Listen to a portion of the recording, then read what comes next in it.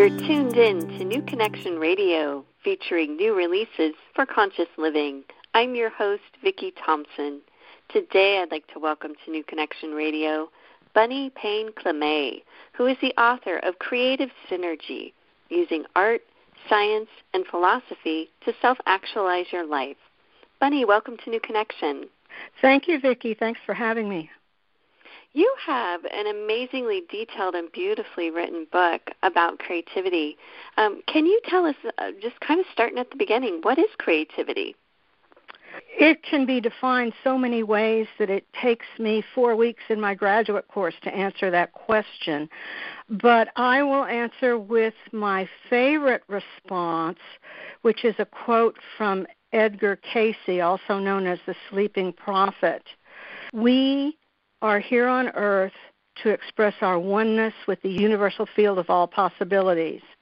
And here's the Cayce quote: "An entity or a soul is a spark or portion of the whole, the first cause, and thus is a co-worker with the first cause or purpose, which is the creative influence or force that is manifested in materiality." We enter this life to communicate with the creative forces. My spiritual teacher, Swami Kriyananda, says we try to cooperate with what wants to happen.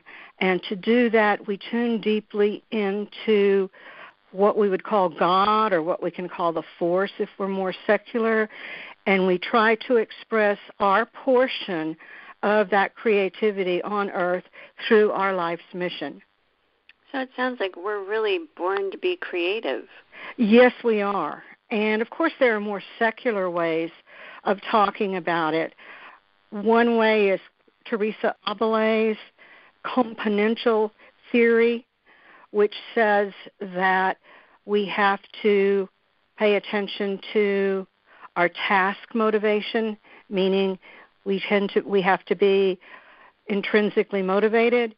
We have to have domain-relevant skills, meaning that if we're a painter, we have to learn about texture and color and composition. And then we also have creativity-relevant skills, which are learning how to meditate, learning how to be in the flow state, keeping a journal, all the kinds of things that we do to be creative. But yes, I would say we're born to be creative, and that when we don't express our creativity, we actually get depressed and even physically sick. Well, you talk a lot about in your book about creative synergy. How do you activate that to keep on track? Well, the way I define creative synergy, I use Ken Wilber's integral operating system, which is a way to measure all elements of philosophy and history, everything that is, in 4 quadrants. And I use the 4-quadrant system in the book. And creativity can operate in a synergy first between the field and the individual. The universal field, of course, can be called God or the creative forces. And then there are ways to activate that. I talk about that in chapters 1 through 4. Then parts of the individual can act in synergy, like the conscious and the unconscious mind. And I talk about that in chapters 5 and 6. Ego and egolessness. Between members of a group, such as the Beatles. The Beatles had a sense of operating as a group synergy, a we, what Andrew Cohen would call a super holon. And we can also look at the thing in itself, the work of art, and look at synergy between it. Is there juxtaposition of opposites, for example? Do the parts become a whole? Finally, we can look at the parts of a system.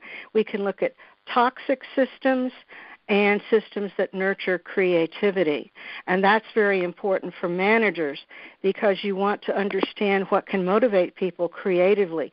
Daniel Pink has done some great work on this. He has a book, and he also has a TED Talk on what he calls Motivation 3.0.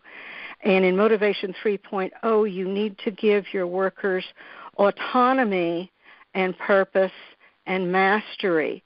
And he cites Google, which allows its workers to take one day off every week and do everything that they just want to do, anything they want to do. And the 20% off day has caused Google to come up with most of its great inventions, like Google Glass and the driverless car. So it sounds like when you're using that integral operating system, you're really working consciously to be creative. Yes, absolutely. And I like Robert J. Sternberg's comment that the most important thing that you can do as a creative individual is make the decision to be creative. So many of us don't make the decision. We write the paper the same old way. We do the recipe the same old way. We go to the same vacation every year. We don't make the decision. In my undergraduate creativity classes, I have all kinds of exercises to help students make the decision to be creative, like making things on their own and then showing them in class. And the more you make the decision, the more you can become creative and use all of the tools that are out there. And there are many ordinary tools for creativity out there, like De Bono's lateral thinking or 6 hats. But I believe that the important part is tuning in to the creative forces, using meditation to say what is trying to happen here. You know, we talk a lot about the ego and creativity. How does it both support and block creativity? Well, I talk about that in my chapter 5 or 6.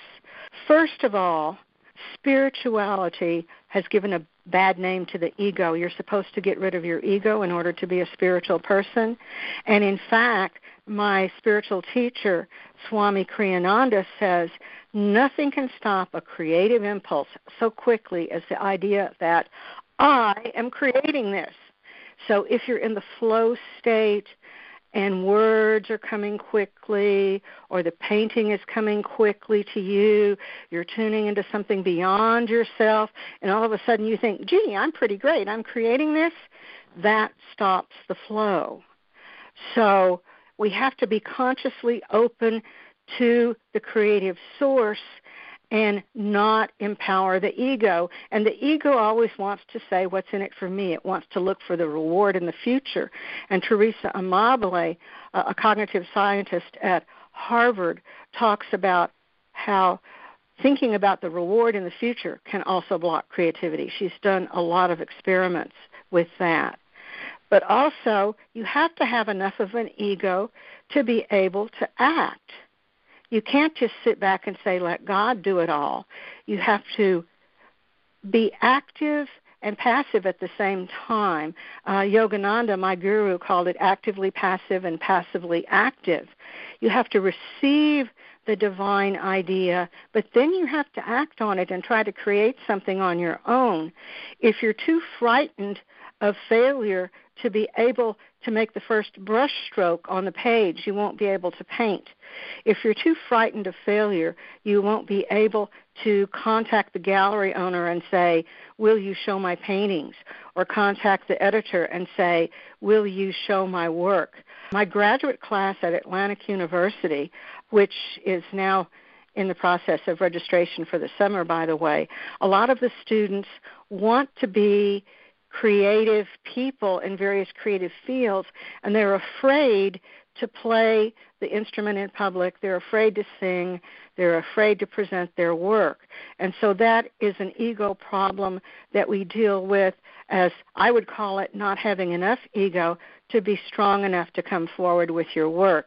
And if you're serious about being a creative person in one of the creative fields, you have to deal with that. Of course, if you just want to be creative in your ordinary life, you can just write a book for your family and self-publish it and let them read it. Beautiful. Well, thank you so much for sharing your thoughts on creativity today. Well, thank you for having me, Vicki. And you can find a lot of ideas on my website, www.bunnypaine-clemes.com, as well as in my book, Creative Synergy. Join us next time on New Connection Radio, your source for conscious living.